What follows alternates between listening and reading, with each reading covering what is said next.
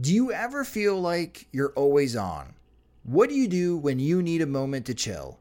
How do you like to hit the reset button to get ready for what's next? These days, everything is go, go, go. It's nothing but nonstop hustle all the time, with working from home and trying to stay in touch with friends and family, a million pressing social issues, and an expectation to always be on 24/7. Sometimes you just need a moment to turn off and hit reset. That's when you reach for Coors Light. It's made to chill. My moment to chill is watching baseball, especially when the White Sox are on. I like to have a Coors Light beside me. It's a great beer to have watching the games, as it's cool and refreshing as the Colorado Rockies. And even the mountains on my cans turn blue, telling me that it's time to hit reset. Sit back, relax, and hunker down for an evening of White Sox baseball. So when it's time for you to unwind, reach for the beer that's made to chill. Get Coors Light in the new look delivered straight to your door with Drizzly or Instacart. Must be 21 years or older to enjoy. Coors Brewing Company, Golden, Colorado. And as always, celebrate responsibly. When you rely on the internet for everything, you need speed that can handle anything. Xfinity delivers Wi-Fi speed faster than a gig. Go online, call 1-800-XFINITY, or visit a store today. Restrictions apply. Gig Wi-Fi requires gig speed and compatible X-Fi gateway. Actual speeds vary, not guaranteed.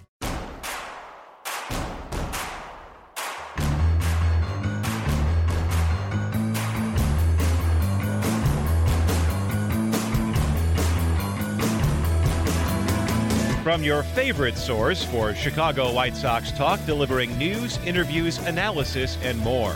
This is the Sox Machine Podcast with your hosts, Jim Margulis and Josh Nelson. Thanks, Rob, and welcome to the Sox Machine Podcast. I'm your host, Josh Nelson, and it's December 14th, 2020. The virtual winter meetings are over, and the Chicago White Sox came away with Lance Lynn and Adam Eaton, but they are not done yet this offseason. So, what will be their next move? To help get us started on this episode of the Sox Machine Podcast, let's catch up on the latest rumors concerning the Chicago White Sox and around Major League Baseball from our guest. He's an MLB insider and columnist from Fansided, and a first time on the Sox Machine Podcast, it's Robert Murray. And hello, Robert. Thanks for joining us on the Sox Machine Podcast. Hey, thank you for having me. Let's get started on the moves that have happened.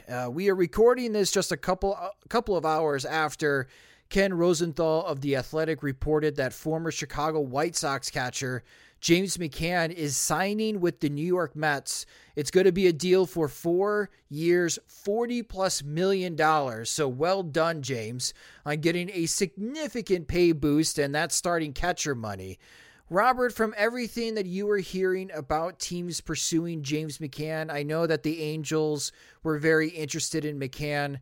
Are you surprised on how large the reported contract will be? Not really, honestly. Like, entering the offseason, I thought maybe you'd get 2 or 3 years, but as the offseason got underway and everything, it seemed pretty clear that he was going to end up landing a 4-year deal. And when it was all said and done, he was choosing between 4-year offers between the Angels and the Mets. And the Mets ended up coming in with the most money. But he clearly has established himself as one of the game's better catchers in the last 18 months or so. And he really broke out. And when the White Sox went out and signed Yasmani Grandal, it was pretty clear that he wasn't going to end up coming back once his contract was up. And the Mets really came in hard after him. And late last week, it looked like they were going to end up closing a deal. But things really kind of just stalled. And there were a little more hurdles than anticipated, but it took about a week or so, but they finally cleared them.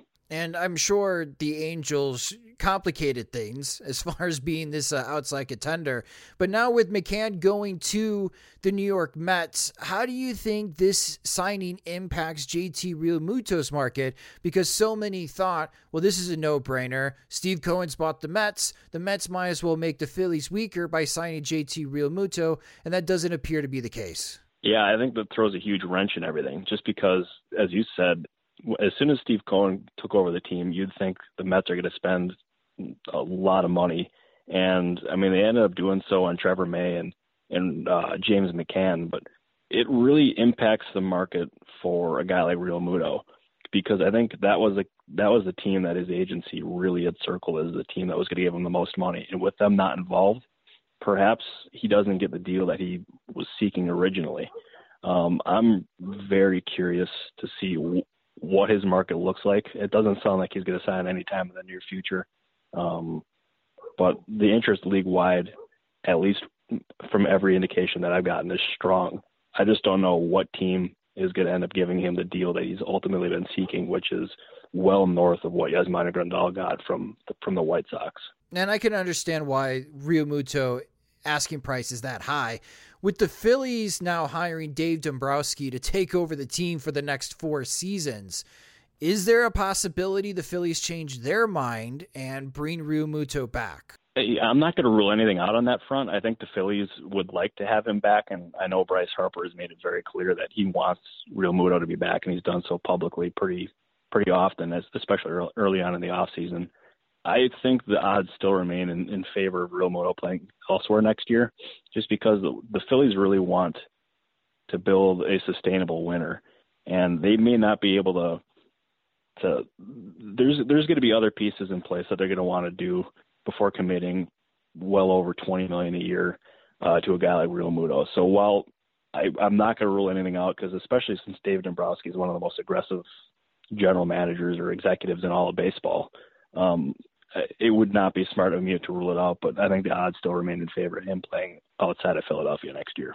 All right, so with James McCann making the news this past weekend in Major League Baseball, he now becomes an old friend of the Chicago White Sox. Let's move over to the Chicago White Sox. They have made 2 moves during the virtual winter meetings, whatever that ended up being, other than a bunch of Zoom meetings with GMs. But the White Sox, they kind of stole the headlines as far as the virtual winter meetings by trading for Lance Lynn and signing Adam Eaton. You know, Robert, we have the Lance Lynn trade a big thumbs up from a Sox Machine perspective because we thought the White Sox needed a frontline starter, and we think Lynn can still be that, especially how successful he's been in 2019 and 2020. How do you feel about the White Sox trading for Lynn and the cost it came with Dane Dunning? Yeah, I thought the deal made a lot of sense for them just because they really, as you said, they needed a frontline starter to put at number 2 right behind Lucas Giolito. And I thought that was a guy that was perfect for them just because also the White Sox need some bullpen help. And what Lynn does is he eats innings, and he's done so pretty consistently ever since he went over to Texas. I thought the trade made a lot of sense for them, and it also comes pretty cheap. The price, I mean, I like Dane Dunning, don't get me wrong, but I thought parting with him and acquiring Lynn and getting that stability in the rotation was a really smart move for Rick Hahn. And it also gives them some flexibility to address other needs on a team. As I said, the bullpen is especially one that they're going to target. So while it filled a huge need for them, they also maintain that flexibility. And I think that's a huge key for them going forward.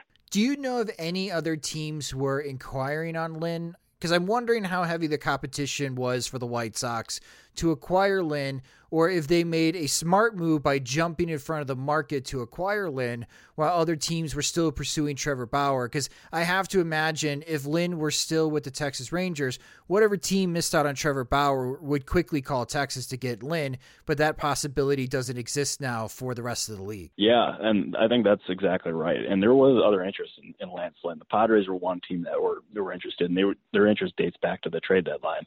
But I don't like Ken Rosenthal ended up reporting that the reason Lynn wasn't traded at the deadline was because if he was traded to a team he wouldn't or he didn't prefer, he would have sat out for the rest of the year. So that's why he wasn't traded at the deadline, and that interest continued during this offseason. And I think the White Sox were smart to be aggressive on that front because as soon as a guy like Trevor Bauer signs, I think the price for a guy like Lance Lynn will go up. So it was smart for Rick Hahn to be aggressive and address that need like he did. And it's that for me, I think was one of the smarter and more underrated moves of the offseason, I think, period. That it just made a ton of sense. And Rick Hahn has always been aggressive, and you never really know what he's up to until he's done it at the last second. But Lynn was kind of one that you could see coming, but I just didn't expect it to get done perhaps so soon. Well, let's talk about the other aggressive move, a move that we do not consider highly from Sox Machine, and that is the signing of Adam Eaton. We're not thrilled because from this perspective, the White Sox are jumping out in front of the corner outfield market, and from Han's comments, it seems that they are content settling for Eaton, while we feel like there are better options available right now in free agency. There have been reports that the White Sox were or maybe are interested in Michael Brantley, but his asking price might be cost prohibitive for what Rick Hahn is trying to attempt to do this offseason, making multiple moves to round out the roster. That sounds like Hahn is on a tight budget from Jerry Reinsdorf. Looking at Michael Brantley, do you have a sense of what Michael Brantley's market is currently? Yeah, his market is pretty strong, and a couple of the teams that are in are two of the more aggressive in terms of spending, and that's the Yankees and the Blue Jays. And the Blue Jays are seemingly in on everybody, but I'm with you on the thoughts on the Adam Eaton signing. I didn't totally understand that one. I understand the fact that $8 to $8.5 million in that range is not exactly like the biggest commitment in the world, and it gives them the flexibility, which is something that I've said multiple times on here, but that's something they really want this offseason is flexibility. But I thought they could have done that in a different way. And Eaton's history with the White Sox is not exactly the greatest, to say the least. And the fact that they had to consult veterans on the team that played with him, I thought it showed that they understood the risk, but they ended up getting the green light on it.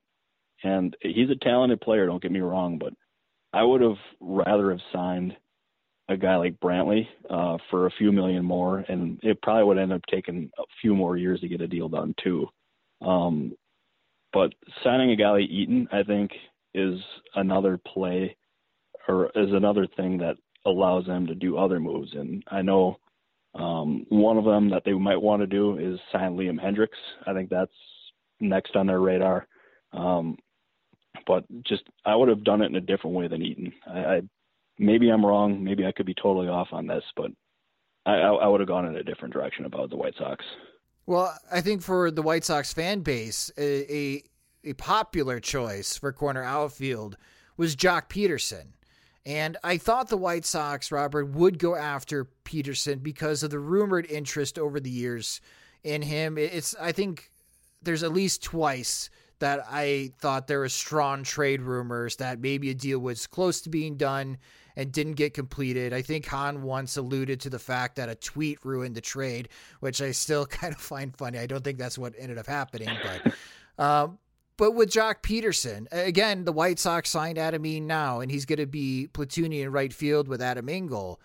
Do you get a sense of what Peterson's market is? Because as soon as he signs, Robert, naturally all of the White Sox fan base is going to be comparing what Peterson signed for compared to Adam Eaton. Yeah, and I think what the Eaton signing is going to do is it's going to end up driving the price up for a guy like Jock Peterson. And going into the offseason, I thought MLB Trade Rumors is pretty right. I believe they're accurate, or their projection for Peterson was 2 years for $18 million. But I could see Eaton's price driving that to about maybe 2 years to 24 in that range, maybe a little bit less. So I think there's going to end up being a few teams that are in on that, and I know one of them that really likes him is the Cardinals. I think that's a team that makes a ton of sense for him because they're really looking to upgrade the outfield and get a power bat next to Paul Goldschmidt in the lineup. And I know that last year for Peterson was not good, but he's had a few seasons of 25-plus homers, and there was even one of them that was close to about 35. So he's got a legit power bat. I thought he would have been a perfect fit, as you said, for the White Sox.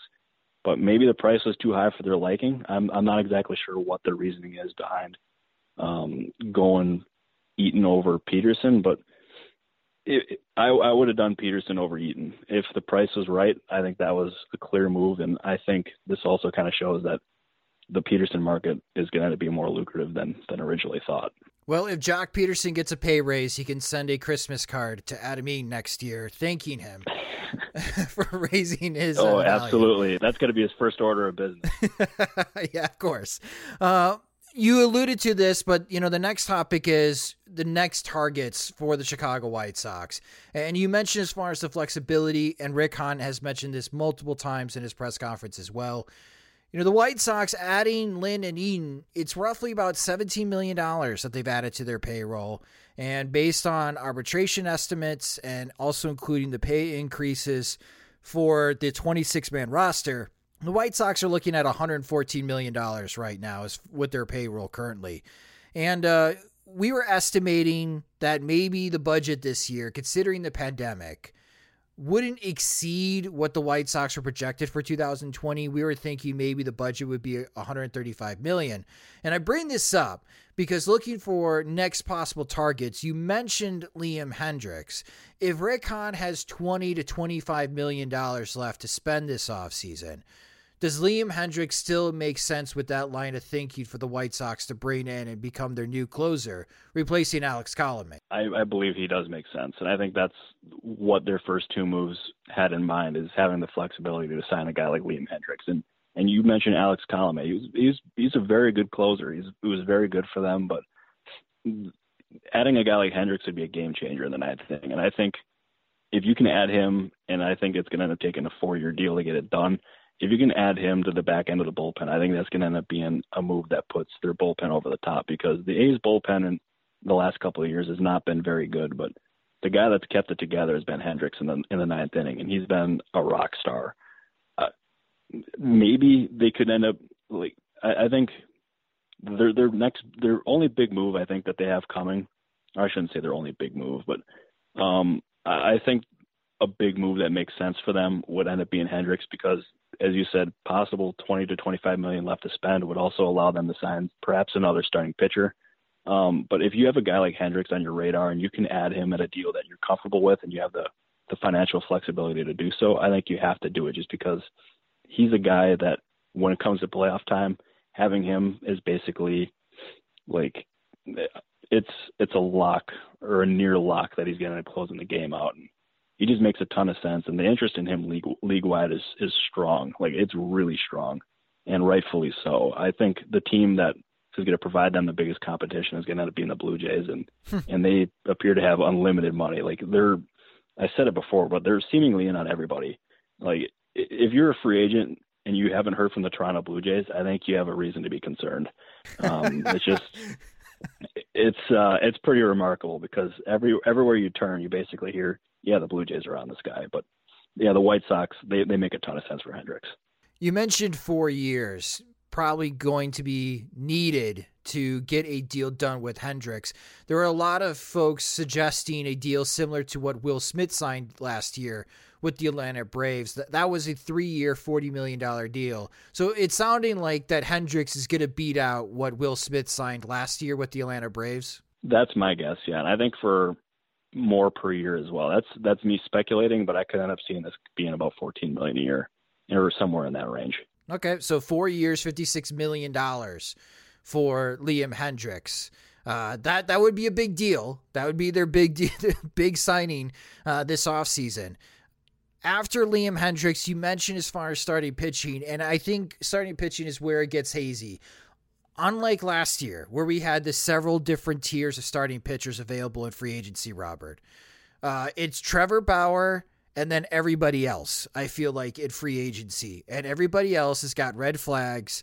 There's injury concerns. There's performance concerns. And we're looking at 1 to 2 year deals for the rest of the free agent starting pitching class. Who is drumming up the most interest right now in the starting pitching market outside of Trevor Bauer? Yeah, that's something I've been trying to figure out, is because the market really kind of took a hit when Marcus Stroman and Kevin Gausman took the qualifying offer. Right. And it's basically created this tier where it's been Trevor Bauer as the number one guy. And I honestly don't know exactly who the White Sox would target in this scenario. I don't think it would be anybody too big. But I think this market is going to end up being it's going to be drawn out. And as soon as Bauer signs, I think it's just going to go bananas. And I don't want to give you a name because I truly do not know exactly who the White Sox would target for a starting pitcher. It's just, I think having that insurance policy for the young guys would end up being it would be a nice luxury to have if you're able to do it at a price that makes sense. Yeah, it's the Bauer thing is just going to hold up the market, because once he goes, it's just going to end up being a floodgate. And I think the same thing can be said for Hendricks too in the reliever market, because it's basically at a standstill right now. And then finally, you mentioned as far as Bauer holding up the market right now, and I feel like he's going to continue doing that because it's Trevor Bauer. But George Springer, this was also a very popular target for White Sox fans. Unfortunately, that doesn't look like it's going to come to fruition. How is Springer's market looking right now? We've been hearing a lot about the Mets and the Blue Jays fighting over Springer. Are any other teams on George Springer, and is he going to be the next big free agent to sign? I think a lot of people, or a lot of these teams, are at least interested in Springer and have checked in. But the team that really is going to end up being the one to watch is the Mets. And the reason, or part of the reason why the Mets ended up going after James McCann, is so they can maintain the flexibility to sign a guy like George Springer. And I think that's going to end up being their next target. And I wouldn't be surprised if the deal ended up getting done sometime in the near future. I don't know exactly the exact time frame, but I think everybody in the industry views the Mets as the favorites for George Springer. That deal is going to end up being pretty lucrative when it's all said and done. That could end up being $25+ million a year, and rightfully so. He's the best center fielder in baseball by a pretty wide margin. And he would end up being a game changer for the Mets, because they've long needed a center fielder, and he would improve their defense and offense quite a bit. It's going to end up being a huge blow for the Astros when he eventually leaves, because it basically is a foregone conclusion that he's going to leave. And I'm not exactly sure how they're planning on replacing him. But if the Mets are able to get Springer, that would catapult them to a level that I think puts them into contention in the National League East. And they would also want to sign another reliever and upgrade other parts of the roster. But if they can land Springer in addition to already signing McCann and Trevor May, that's a pretty good offseason for Sandy Alderson and Steve Cohen. Yeah, that definitely is. It gives the Mets a fighting chance to compete with the Atlanta Braves for the National League East. That definitely, for sure, gives them a fighting chance.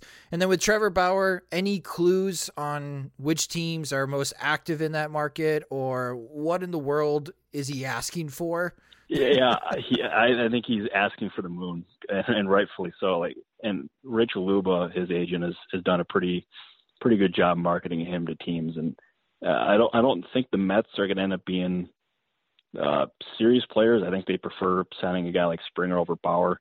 I think the Blue Jays make sense because they're looking for a frontline starter. The Angels make a lot of sense too, because John Heyman ended up reporting recently that people are convinced that they're going to end up spending on a frontline starter, and he would absolutely be that kind of player. So I think he could make a lot of sense for them. And like you mentioned, the starting pitching market, I think a lot of the activity is actually to come via trade. Blake Snell, that's a name to watch. Another one is Joe Musgrove. He was almost traded to the Blue Jays at the winter meetings, or not at the winter meetings, but at the trade deadline. That was in the final stages, but they couldn't agree to the final terms, and it didn't get done. So I think those two names, Musgrove and Snell, are the ones to watch. But Bauer, I think, if I'm looking at it right now, Angels, Blue Jays, Mets, maybe not in that order, but those are three teams to watch. Well, you're going to want to follow Robert on Twitter as things progress during this Major League Baseball offseason. After the virtual winter meetings and approaching Christmas, some players get itchy and they want to tell their families where they're going to be playing next year. So hopefully we get a little bit more activity to keep the conversation going. He is at @ByRobertMurray on Twitter as he shares his insight on the latest MLB rumors and transactions. And you can read his excellent work on fansided.com. And Robert, an absolute pleasure having you on the show. Thank you so much for stopping by, and hope to have you on again soon when, knock on wood, the White Sox make another big splash this offseason. Hey, I appreciate you having me. Thank you very much. Coming up next, after a word from our sponsors, Jim Margulis joins me to answer your questions on P.O. Sox. When your entire life is online, you need more than just speed from your internet. Xfinity gives you reliable in-home Wi-Fi coverage, plus protection from Wi-Fi network threats. Check out our amazing offers on Xfinity Internet. You'll get fast speed and Wi-Fi coverage you can count on. Plus, get advanced security free with the xFi Gateway, so you can keep the connected devices in your home protected from network threats. Just log in and activate through the Xfinity app. Go online, call 1-800-XFINITY, or visit a store today to learn more. Restrictions apply. You've stuffed our mailbox all week with questions from your tweets and Facebook posts. Now, to cure your curiosity on the White Sox, here is P.O. Sox. Thanks, Rob. And yes, this is our favorite part of the show where you, our fans and listeners, get to ask the questions. It's P.O. Sox, where you submitted your questions to us via Twitter, tweeting them to us at Sox Machine, or becoming a friend of Sox Machine by supporting us on patreon.com/SoxMachine and submitting your questions on our Patreon page. And Jim, the first question that we have comes from one of our loyal Patreon supporters, As in Rec. And As in Rec is asking about James McCann. And they're asking, now that James McCann is in Queens, what catcher would you pick to back up Yasmani Grandal? The good news is I don't actually really have a strong opinion because I think the White Sox are well suited. One, with a starter who is versatile and a switch hitter and can play most of the time. That's great. So don't really need a whole lot of backup there. And then just also that there's just a wide variety of acceptable options on the free agent market. So I'm thinking back to like the first iteration of Sox Machine around the AJ Pierzynski era and getting a little bit irritated that they didn't have a better backup catcher to help AJ when he was wearing down in the second half of the season. Like they went with Chris Widger, they rolled him over year over year and didn't help, and they really didn't solve that one with Sandy Alomar, and then Toby Hall got hurt. They just was just kind of wandering in the forest a bit behind backing up AJ, and it didn't turn into a crisis because AJ was so durable, but he did wear down towards the end of the years, and he did his play did decline in some areas, and it would have been nice to give him a little bit more support, but it wasn't ever a crisis. So I think with Grandal, it's kind of the same thing where it's not critical as long as they pick somebody credible. And so, I'm looking at like if they want a lefty, if they value that, like Jason Castro's fine. And if they want, like say a framing first guy, like Zunino is fine, Flowers is fine, like a general leadership guy who maybe brings more to the table, acceptable production and has a tendency to be on winners, like Kurt Suzuki's fine. I think my favorite of the bunch is probably Curt Casali, just because he seems to have, based on his play and how much playing time he's gotten with the Rays and then with the Reds, and how well he's played, under fairly limited situations or being blocked, that he might be the one catcher who has maybe more to offer than he's shown so far. I think like a guy like Castro, Flowers, Zunino, they're all like either on the downsides of their careers, or like Zunino is probably mid-peak, but he never really peaked. He's just kind of a glove first guy who occasionally hits a homer. I think Casali's the one guy who's like shown quite a bit when he gets a little bit of run. And so I wouldn't mind seeing him in a backup spot in case, Grandal gets hurt and they need somebody to step in. Grandal or Casali would be the one guy who I think would be like, I generally have expectations for him, but maybe he can offer more, versus a guy like Castro is like, I hope he can produce close to what he did before, and I hope that, this isn't the year he falls off completely. So I think that's why I'm a bit more aboard, the idea of Casali more than the others, but there are a lot of options that are fine. I think Flowers would be, I like Tyler Flowers, and I liked him when he's with the White Sox. I just don't really have an interest in fighting that war again. So I think I'm ready to move on from fending off fans or trying to explain why he has more value than he's shown, or why he's, the reasons why he's frustrating are worth putting up with for the value he adds. I think I did enough of that already to where I'm not really interested in doing all that again. Well, we could still have the debate about Zach Collins, because it sounds like with Rick Hahn that he has mentioned in his press conferences after the trade of Lance Lynn and the official signing of Adam Eaton that he feels somewhat comfortable with the three catchers they already have to be the backup to Yasmani Grandal, with Zach Collins, Yermin Mercedes, and Seby Zavala.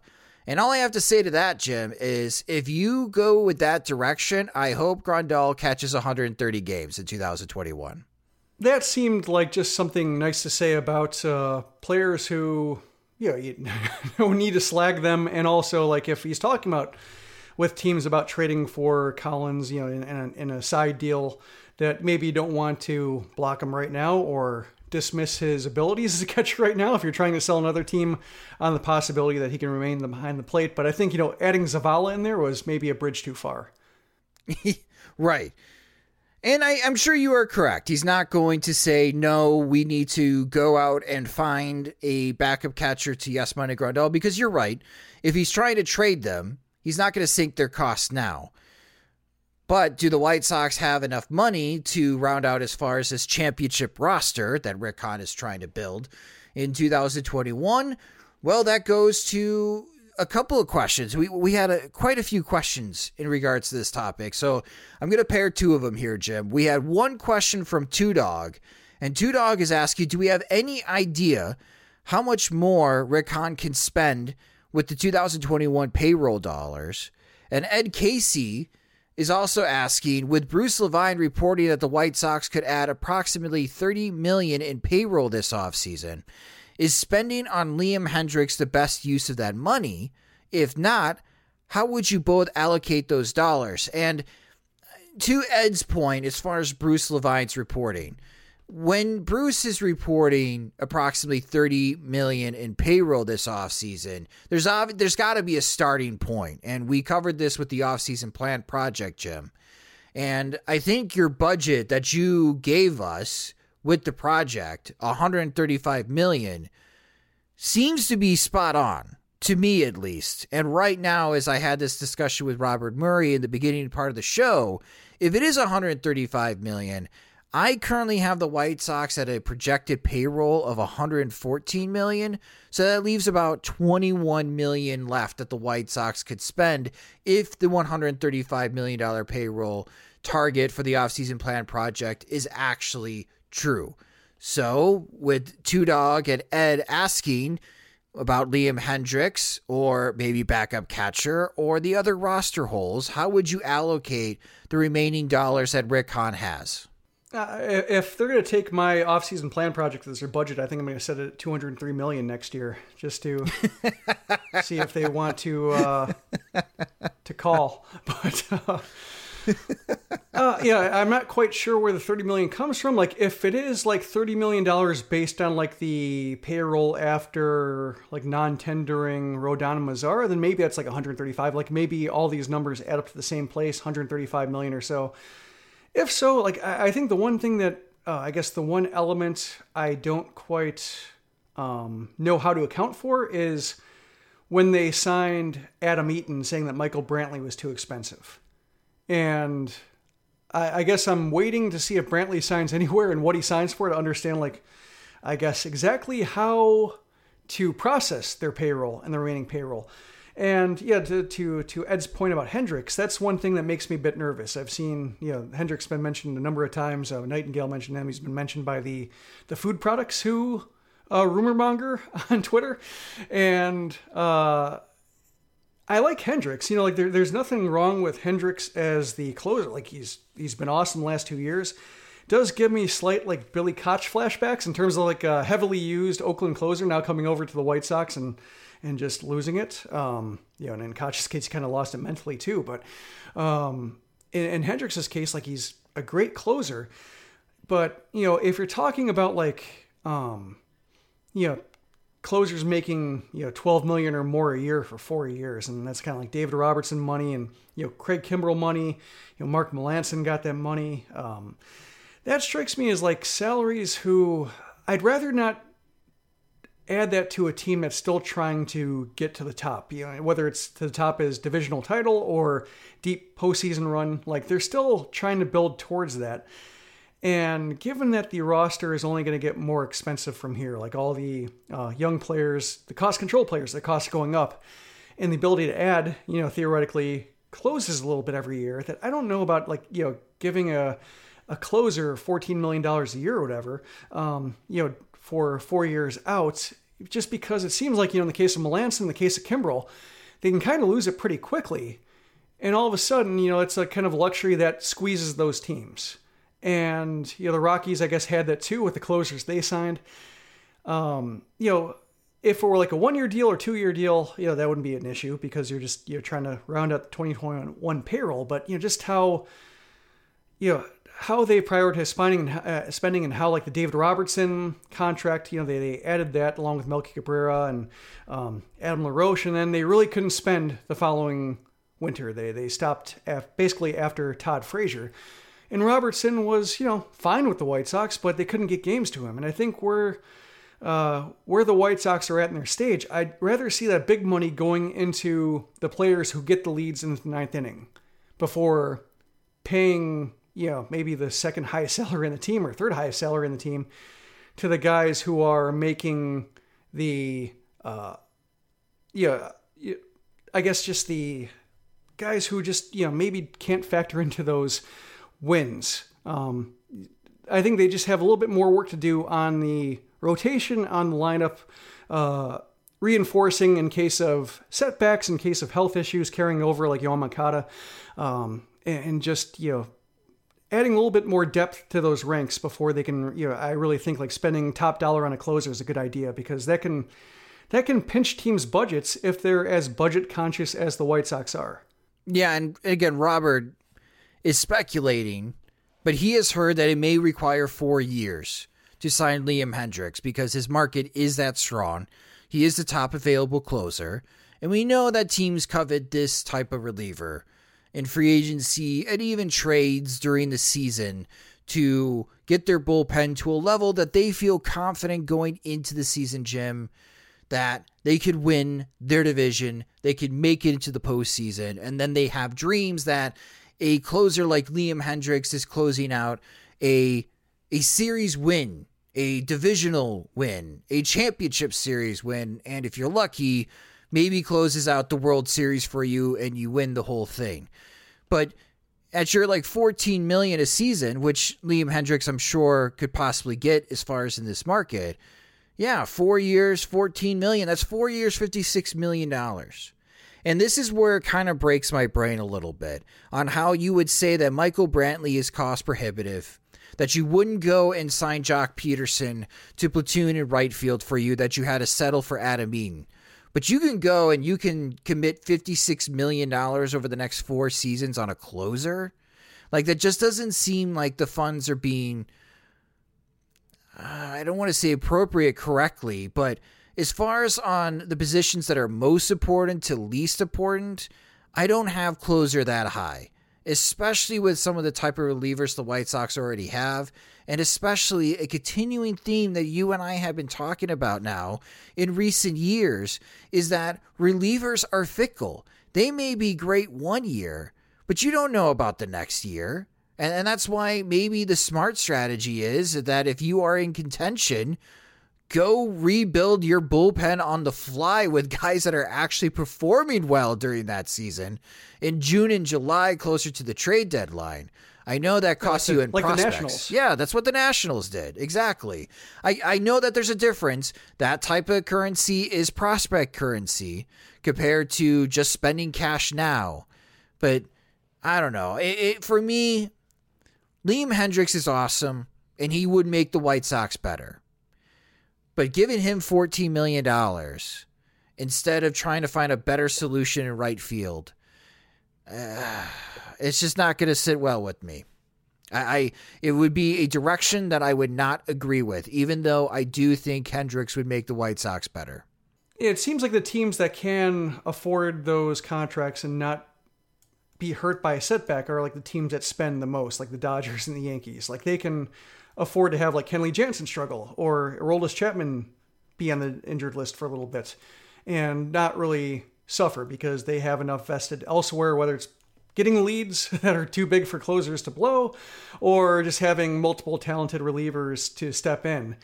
And the White Sox just aren't that. We've seen them before when they have, kind of aspirations for a closer in a season and the games aren't, they don't get enough leads to that guy.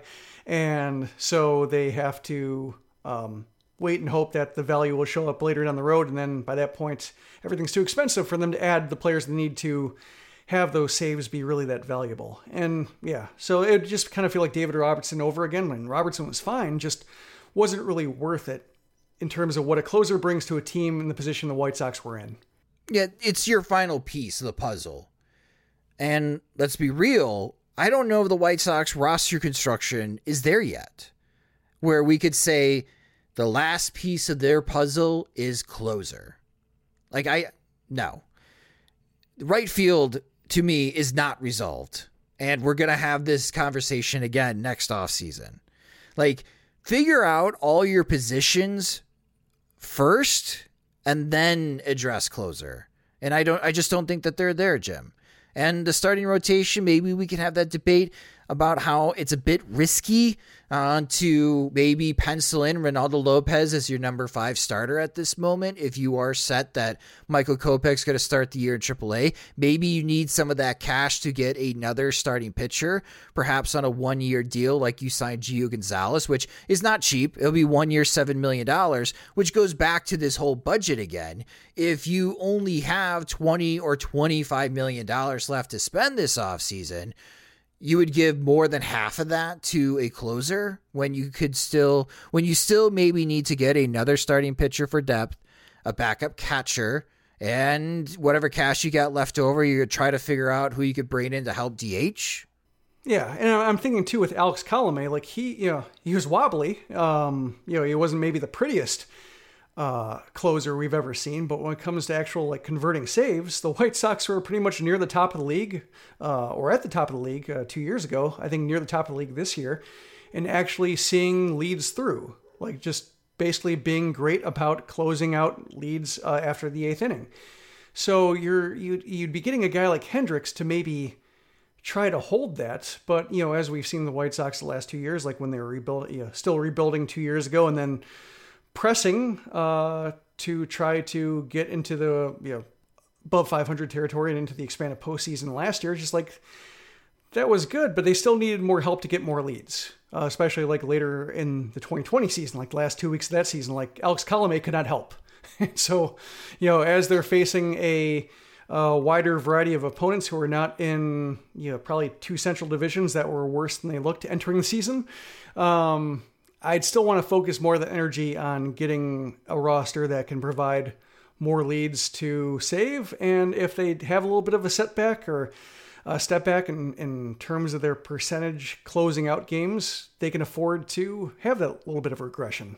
I just don't want to hear if they sign Liam Hendricks to 4 years, $56 million, and then in the offseason, setting up the 2022 season, that they say, well, we don't have that much money to spend because we're up to our financial spending cap, our internal spending cap, nowhere near the luxury tax, then I would be frustrated. And I think a lot of White Sox fans would be frustrated because you're in your contention window. You want them to continue to add to this roster, to enhance it and make it the best possible roster it could be. I'm with you, Jim. I am concerned. I am hesitant.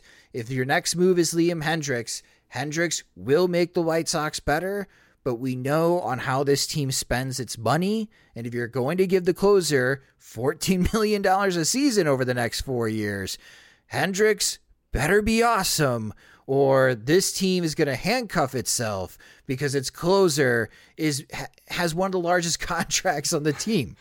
Yeah, it's also a little bit of tunnel vision too, or at least it strikes me as tunnel vision, just because Hendricks did play such a big role and kind of a controversial role in the wild card series, like Bob Melvin's handling of him and struggling a lot in game 2 and coming back with a inspiring performance, a recovery in game 3.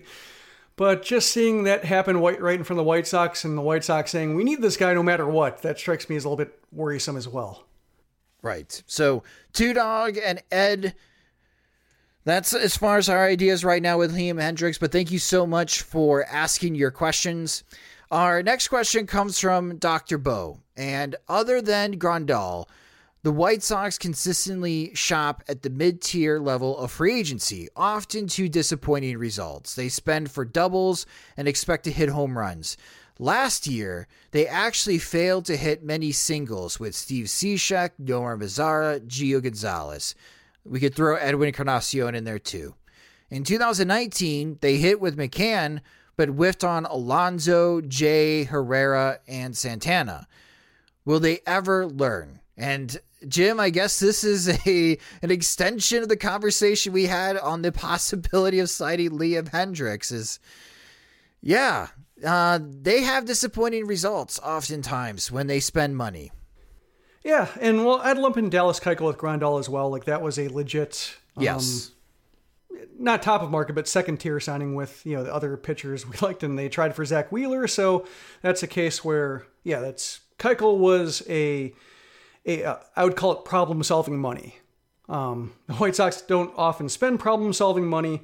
And that's a case where they did, but that's, I think, and we can maybe revisit this a little bit, like how we feel about Adam Eaton with a little bit of time passing. And ultimately, after Eaton did his, media tour and, tried to cite his time with the Nationals and what he learned and how he grew and everything, just I'm inclined to say, okay, the Drake LaRoche jokes still warrants them, or still, people can make them, and that's fine, but just I'm not counting on that being an issue. It's just more the old White Sox problems of trying, as Dr. Bo said, trying to get a homer out of a double signing, or in this case, Eaton might be more of a hustle single at this point. But I think the thing with Eaton is that, Rick Hahn, and he mentioned this before, and I tracked this word through over the course of years, is that he values flexibility. And that's something that holds value to the front office, but doesn't really hold value to fans, because we've been following this going from, the flexibility to sign Manny Machado to Harper, and then maybe Betts and Arenado and Garrett Cole, and then maybe George Springer, and just all these, you just keep kicking the can down the road with players they theoretically could sign, and at this point they never will. And just White Sox fans, maybe. You like the idea of being able to solve problems later that aren't urgent now, but as we saw at the last rebuild, they just didn't solve the problem when it became urgent, and they prize this flexibility. And at this point, I think it would be better if the White Sox quartered themselves a bit on spending. We're spending big, hope it works, because right now they spend as if it's not going to work. They have this pessimistic outlook, and that they'll have to be able to rebound and redirect some of the money they previously spent on better ideas as they come along. And part of me wonders too is, given that this front office was there in 2005, and they basically used that strategy in 2005, AJ, Dye, El Duque, Iguchi, Hermanson, all of those signings were, rebounds or unknowns or just veterans who were okay and patched a hole. And they all basically exceeded expectations, in some cases incredibly so. And it seems like every winter since where they've tried this has just been either showing how hard that was, or paying the price, or the cosmic balance for having that be so successful, is you're just going to be paying for that for 15, 20 years, having it work out miserably. But either way, it's just it seems Hahn just doesn't want to have to live with his big whiffs. That's his priority. And the exchange for that is that White Sox fans have to live with a huge collection of smaller whiffs. And that's not really satisfying. And it leads to where we are now, where they sign Adam Eaton, and it doesn't seem like a big deal to out-of-town people, national baseball people, White Sox tourists, who are wondering what's the big deal. But it strikes as just the same mistake they made over again. And here's hoping there are more McCanns in store, but there's a reason why McCann was so treasured to White Sox fans, is because he came out of nowhere to be way more than anybody thought he could, and that's just been so rare. Right, and that's not the standard, and that's what fans have to be careful of. James McCann is not the standard. He is the exception. What's been the standard signing for the White Sox and acquisitions? I don't know. Is it Nomar Mazara? Is that we just expect this to crash and burn? That's kind of how I feel about Adam Eaton. I don't feel like the right field situation is getting a lot better. I know there's a lot of people that are, I'm not going to call them Adam Eaton stans, but they are highly encouraging to ignore the 2020 results and focus more on what happened in 2019. But in that 4-year stretch with the Washington Nationals, He had one good year, 2 very injured years, and last year he wasn't good at all. Like negative 0.9 WAR according to Baseball Reference in 42 games. That's horrendous. And I think you're going to have to hope that Adam Engel continues on how well he performed in 2020. It's just kind of funny on how 2020 works, is that someone's bad, totally ignore it, doesn't count. Somebody was good, oh, it's totally going to continue into 2021. Now, I still feel like right field is an issue, and I'm with you, Jim, that, and that's where it continues to be a little bit frustrating, and I understand that George Springer wants to play center field, and George Springer is going to command 5 years, $125 million. But to go back to, I think, the theme of Dr. Bo's question here, we've been told that the money will be spent. If the time is not now to spend that type of money to get an elite player like George Springer, when? And I think from a White Sox perspective, they have to grow these elite players, sign them to team controlled deals that are very team friendly, like they did with Jimenez and Robert and Mikata, and I'm sure that they would love to do with Lucas Giolito. And they continue to go with their path right now and how they're handling free agency and trades, in which, sure, they can get players like Yasmani Grandal and Dallas Keuchel and maybe Liam Hendricks, but it's to like a 4-year deal and nothing more than $18 million a season. So they will continue to live at this mid-tier. And the mid-tier can work, but you got to own that mid-tier. And you got to sign multiple players in that mid-tier. You can't just sign 1 or 2 and that's it. Free agency is done because we spend all of our money. I mean, you also have to be good at finding your own players, which the White Sox haven't done. Like when it comes to the top prospect list, the top prospect list is still like top 5 draft picks and guys they traded for. And they haven't been able to supplement that with their own draft picks. And so, yeah, it's a really thin line to walk. And, I was thinking about like the quintessential signing. I think that would almost be Steve Cishek, just because not only was he bad, but he was like the opposite of what they thought they were getting. Like they thought they were getting a righty who got ground balls and retired righties. Instead, they got a righty who got fly balls and was better against lefties. Why? Yeah, that's true. That's true. Like when you like the White Sox, thing going back to like Adam Dunn and Alex Rios' first half season with the team, just like they have a history of just getting guys who forgot what they did. And so Cishek, I think, is the new model of that Adam Dunn signing where they come in and just completely resemble nothing like their previous selves. Well, that's why with Adam Eaton, it's important that you watch his walk rate. He walked with the White Sox 9 to 10%. When he was good with the Nationals in 2019, he walked. He did not walk in 2020. His walk rate was one of the lowest in his career, below 7%. So you think that you're getting someone that could be an on-base machine in a way, someone that can get on base at a 360 clip or better. Mm-hmm. But if he doesn't do that, then what did the White Sox sign, right? The White Sox are signing Adam Eaton, hoping that he could still be that type of hitter that gets on base at a 360 clip and can still be effective, defensively in right field. But if he's neither, and if he can't stay healthy, then what did you sign him for? And that's why we'll continue to have this conversation, and how we'll continue to always have these conversations, it seems like, with the Chicago White Sox, with their hunt for trying to, I don't know if these are like lottery tickets, but just these 1 year, 2 year deals that they continue to sign. But that's what you got to do when rounding out your roster and you only have a $135 million budget to work with. And that budget's going to get really tight in a couple of years here when these team-friendly deals that they signed with Jimenez, Robert, and Mikata start really picking up as far as in cost and how much that they are eating into the payroll.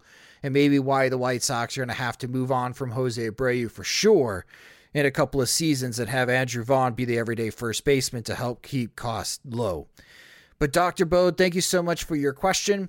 Our next question that we have here comes from Andrew Siegel. And Andrew's asking Jim, which outcome is most likely in 2021 and which outcome is most crucial to success in 2021? Adam Eaton and Adam Engel formed a competent right field platoon. Ethan Katz is able to coax Dylan Cease along to fulfill his promise.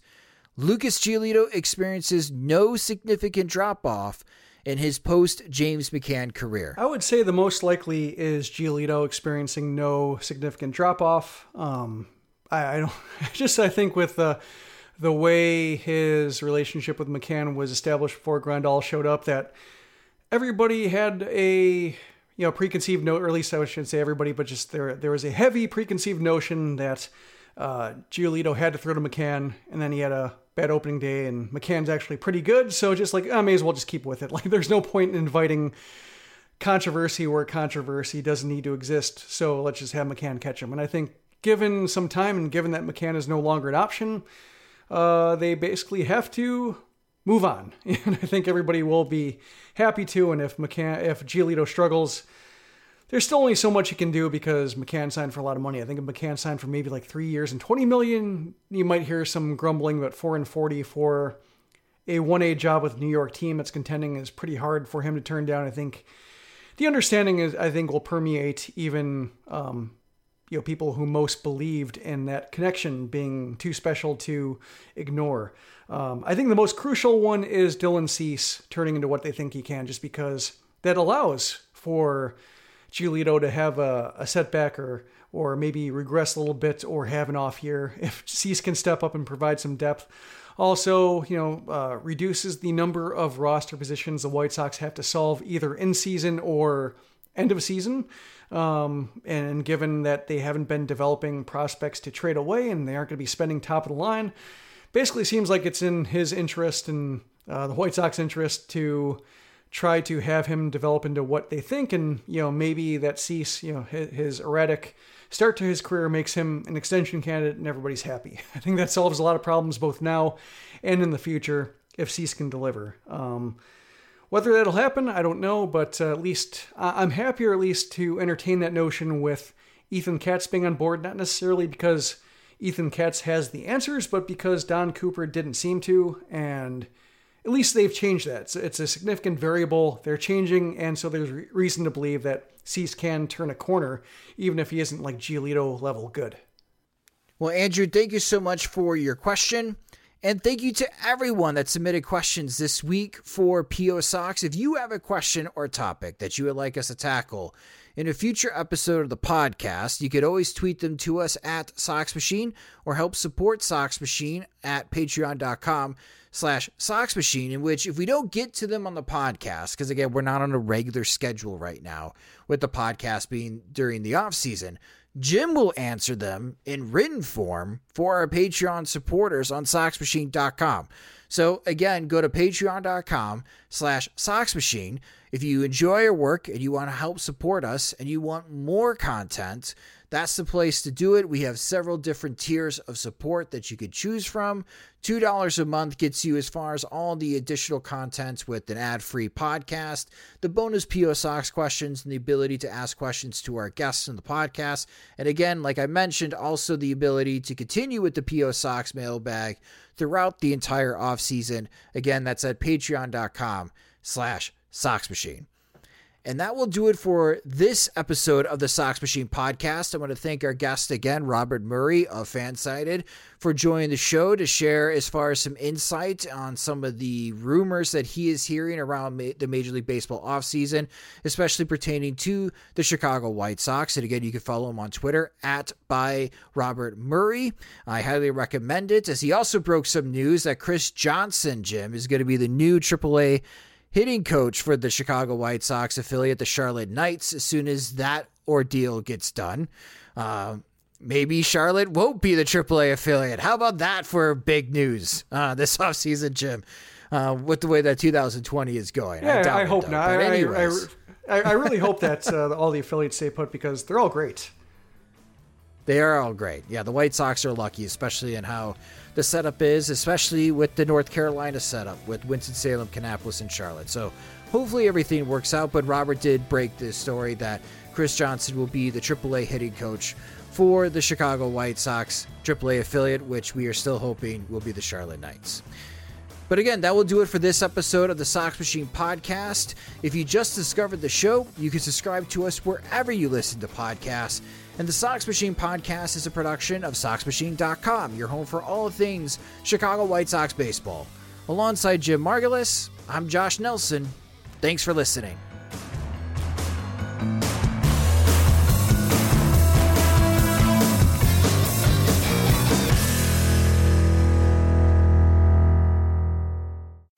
When your entire life is online, you need more than just speed from your internet. Xfinity gives you reliable in-home Wi-Fi coverage, plus protection from Wi-Fi network threats. Check out our amazing offers on Xfinity Internet. You'll get fast speed and Wi-Fi coverage you can count on. Plus, get advanced security free with the X-Fi Gateway, so you can keep the connected devices in your home protected from network threats. Just log in and activate through the Xfinity app. Go online, call 1-800-XFINITY, or visit a store today to learn more. Restrictions apply. Sugar Ray Leonard, Roberto Duran, Marvelous Marvin Hagler, and Thomas Hearns. Legends, whose four-way rivalry defined one of the greatest eras in boxing history. Relive their decade of dominance in the new Showtime sports documentary, The Kings, a 4-part series premiering Sunday, June 6th, only on Showtime.